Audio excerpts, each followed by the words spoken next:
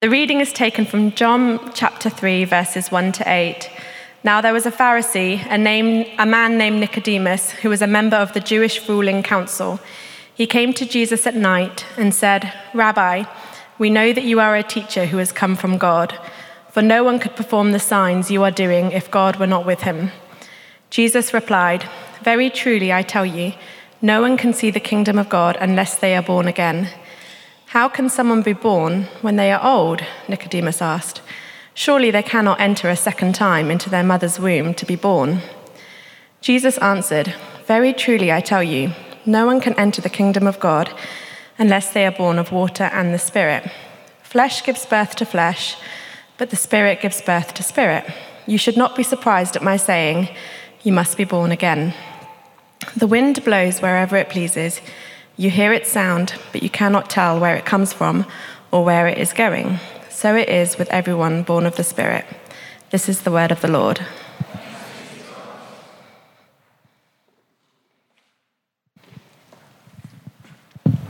Thanks so much, Chia. That's amazing. Well, good morning.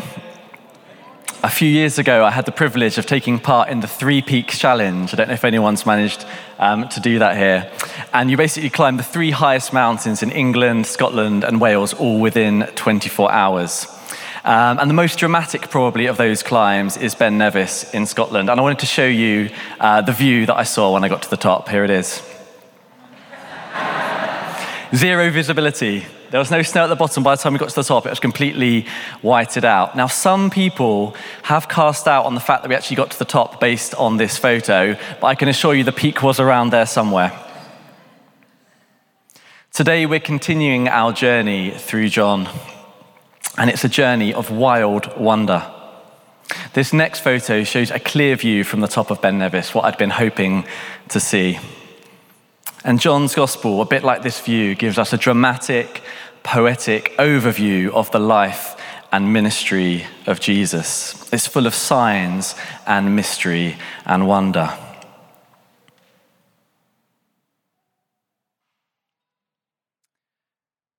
As you let that photo sink in,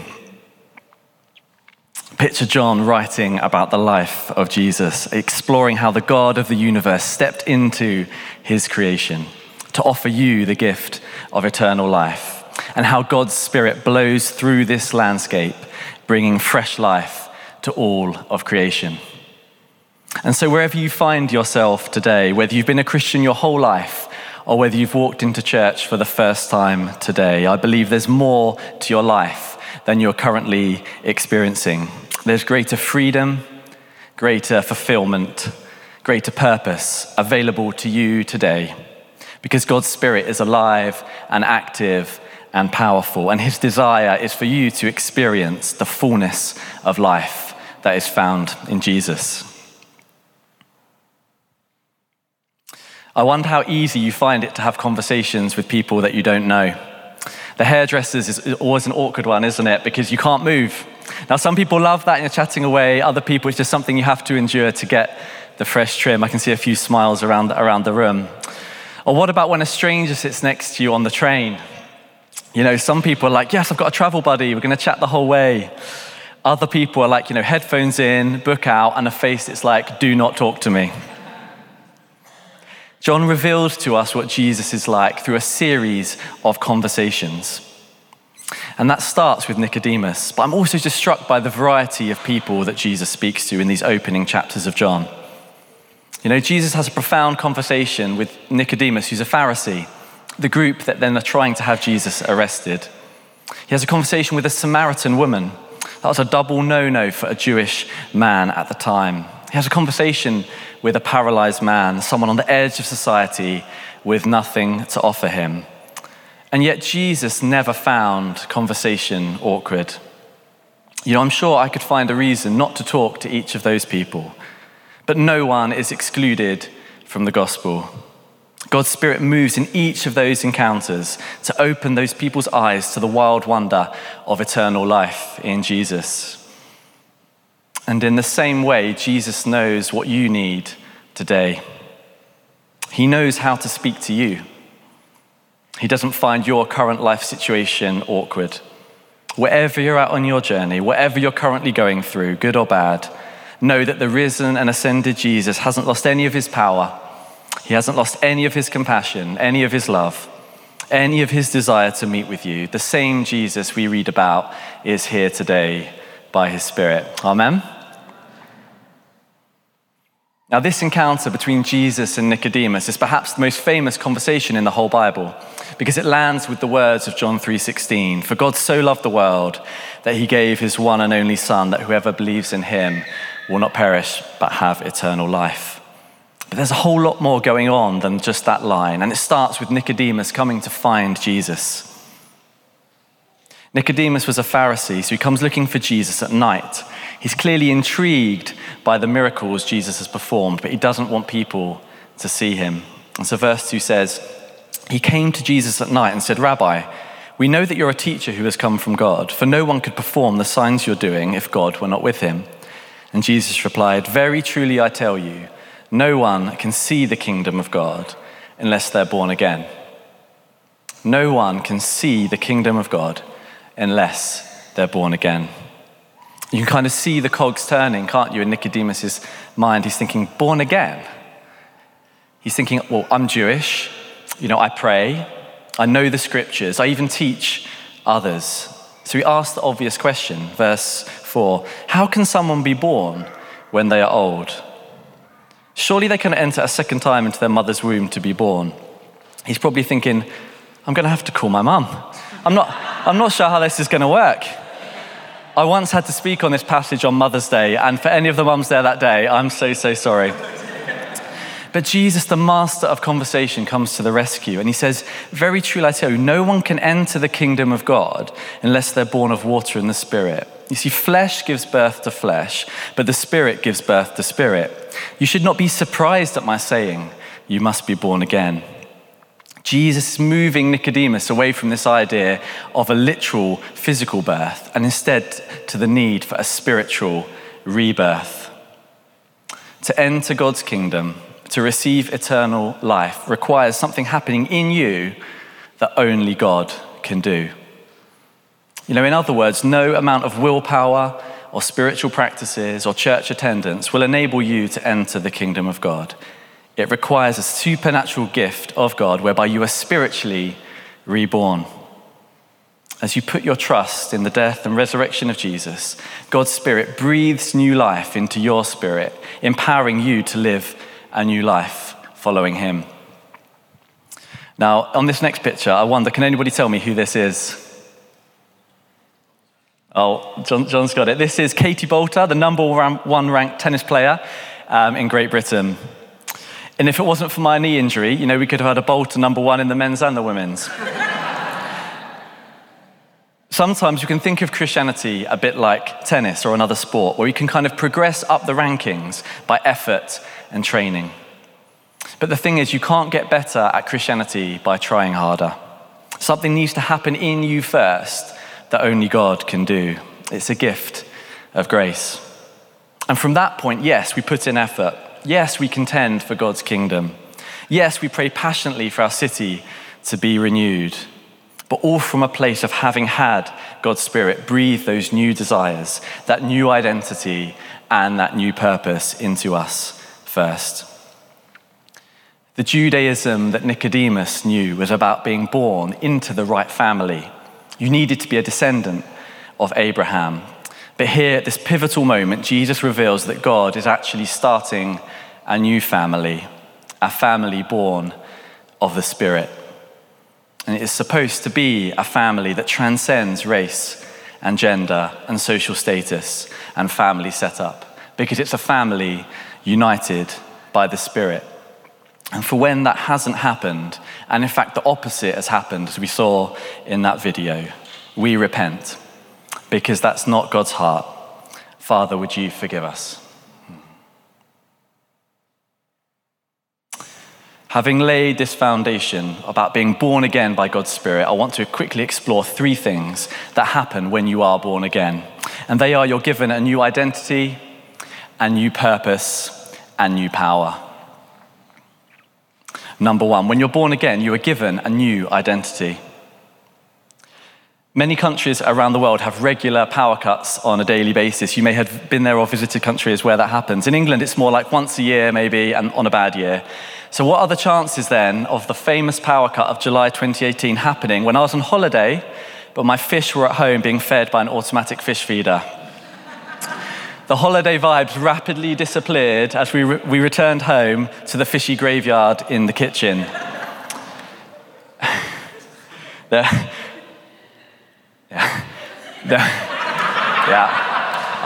There's an extra detail to do with bleach, but I won't mention that. I won't mention that bit. There were two young fish swimming along one day, and they swam past an older fish swimming the other way, and the older fish nods to them and says, "Morning, boys, how's the water?" And the younger fish swim on for a bit, and one turns to the other and says, "What the heck is water?" I don't know if you've discovered this yet, but one of the biggest battles of the Christian journey is in your own mind. You know, we can become so used to thinking the way that we do that we don't even realize the lies we may be believing about who God is and who we are. It just surrounds us like the air that we breathe. You know, for the first 30 years of my life, I believed that a strong feeling of anxiety and panic was how God told me off. It was a belief as normal to me as the water fish swim in or the air that we breathe. But when you're born again, God's Spirit begins to work in you to enable you to see the truth, the true reality of who God is and who you are. God reveals your true identity in him. You know, when we read that Nicodemus came at night, it's more than just a detail about the time of day. This phrase "at night" is used in John's Gospel as a symbol of darkness, a symbol of not understanding, a symbol of being spiritually blind. So Jesus says to Nicodemus, "Come into the light." You need to have your eyes opened to this new reality. You know, before you do any of the stuff, you need to be born again. You need a new identity in Jesus. Earlier in John, we read, "To those who believed in his name, he gave the right to become children of God."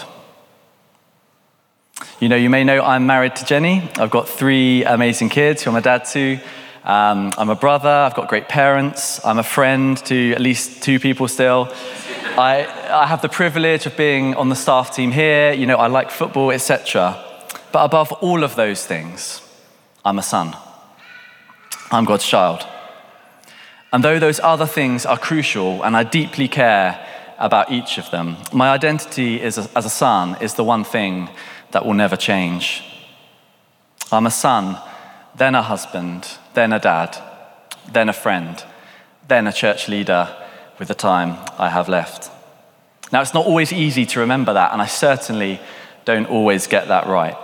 But to live in the fullness of this new identity, you need to separate out what you do from who you are. If you were here last week, you'll have seen we gave an uncomfortably long round of applause to Emily, Edgar, and Abiel as they began their new roles. Now, we don't do that to embarrass them, or that's a welcome bonus. We do it to celebrate and affirm their worth as people before they do anything.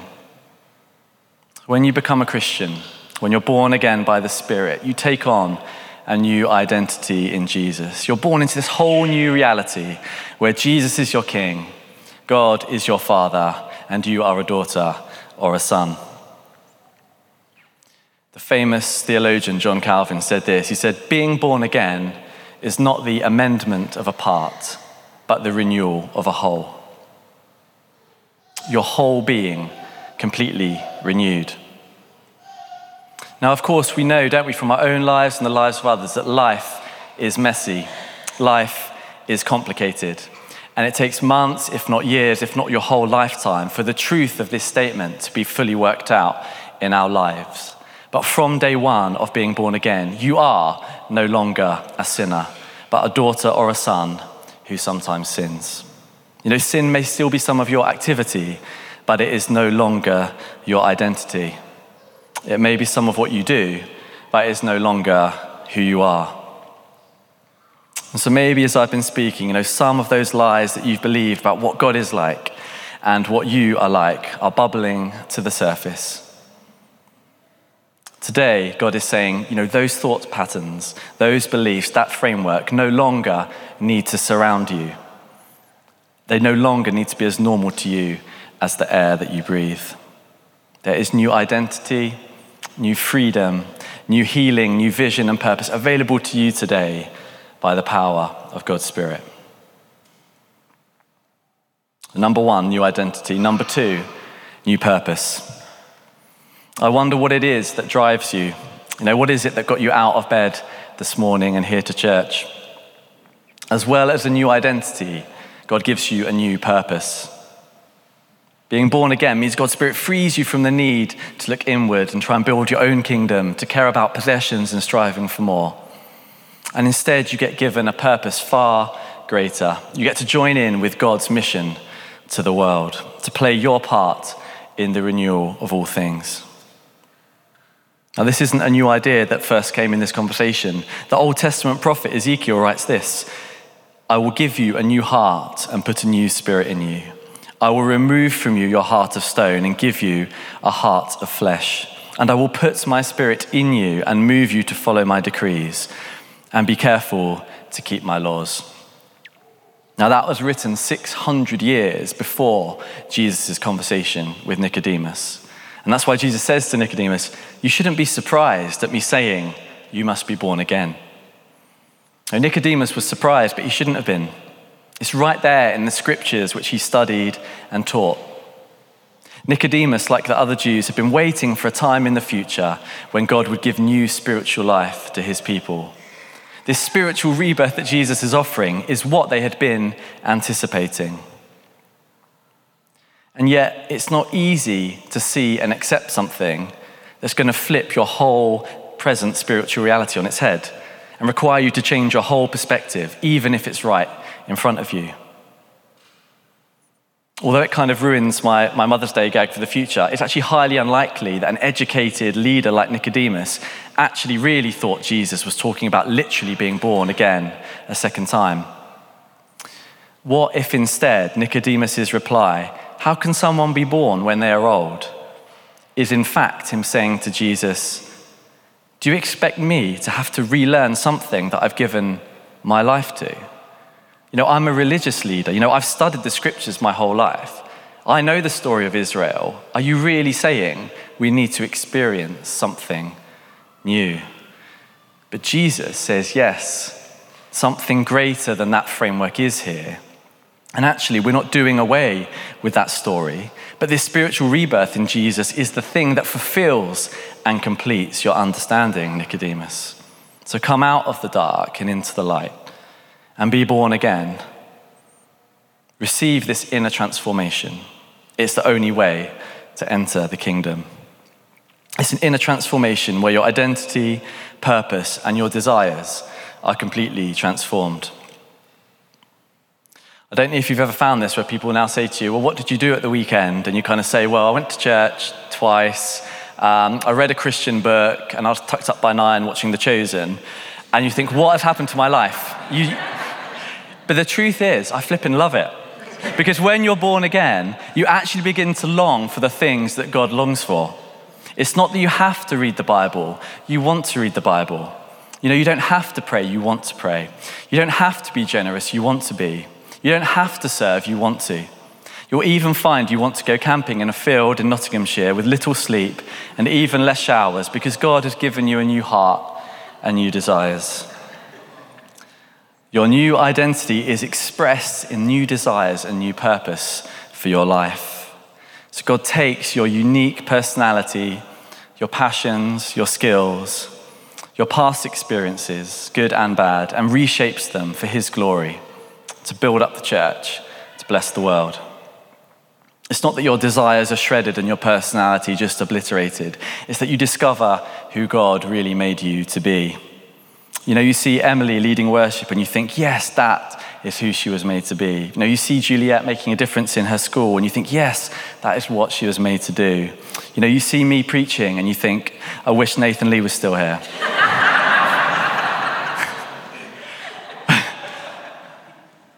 I never actually heard him speak, but I'm sure he was great. So what desire is God stirring in you? What new purpose is he setting your face towards?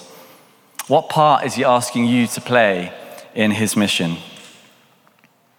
What past experiences, good and bad, is God wanting to reshape and repurpose?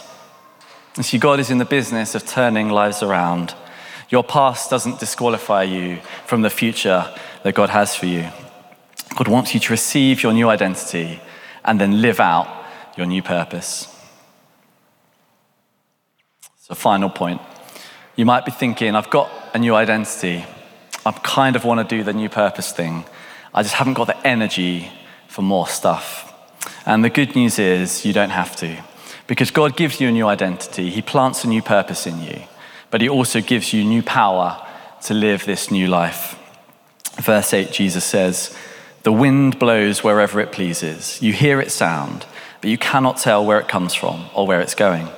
So it is with everyone born of the Spirit." Now, the Greek word, which the New Testament was written in, the Greek word pneuma, can be translated as wind, breath, or spirit. So if you read it again, the pneuma wind blows wherever it pleases. You hear its sound, but you cannot tell where it comes from or where it's going. So it is with everyone born of the pneuma spirit. You can't see or control the wind, but it's powerful and you can see and experience its effects. You can't see the Holy Spirit or control him, but he's the powerful life force of God constantly at work, transforming your lives and the world. Without the Spirit, the words we read in the Bible are just words on a page. The songs we sing are just words on a screen, but the Spirit brings life to all of those things. Life in the Spirit is this journey of wild wonder. It's one of adventure and risk and trust and faith. You can't figure it all out, and you're not supposed to. God's design is for you not to lean on your own understanding, but on his empowering Spirit. Corrie ten Boom, who was a Dutch Christian who sheltered many Jewish people during World War II, she said this: "Trying to do the Lord's work in your own strength is the most confusing, exhausting, and tedious of all work. But when you're filled with the Holy Spirit, then the ministry of Jesus just flows out of you." And so if you've come to the end of yourself, you've come to the beginning of God. Last week I was so moved by Jeff, who was on the stage here sharing about running Prison Alpha with Emily and Chloe and the team. And he said, "When I walk through those doors into prison, there is nothing in my toolkit that can equip me. But God, by his Spirit, shows up every time." So God has not set you up to fail. He gives you a new identity, a new purpose, but he also gives you new power for the journey. And so as we come into land, take a moment to think, where are you on this journey of life in the Spirit? Maybe you've just realized you've never been born again.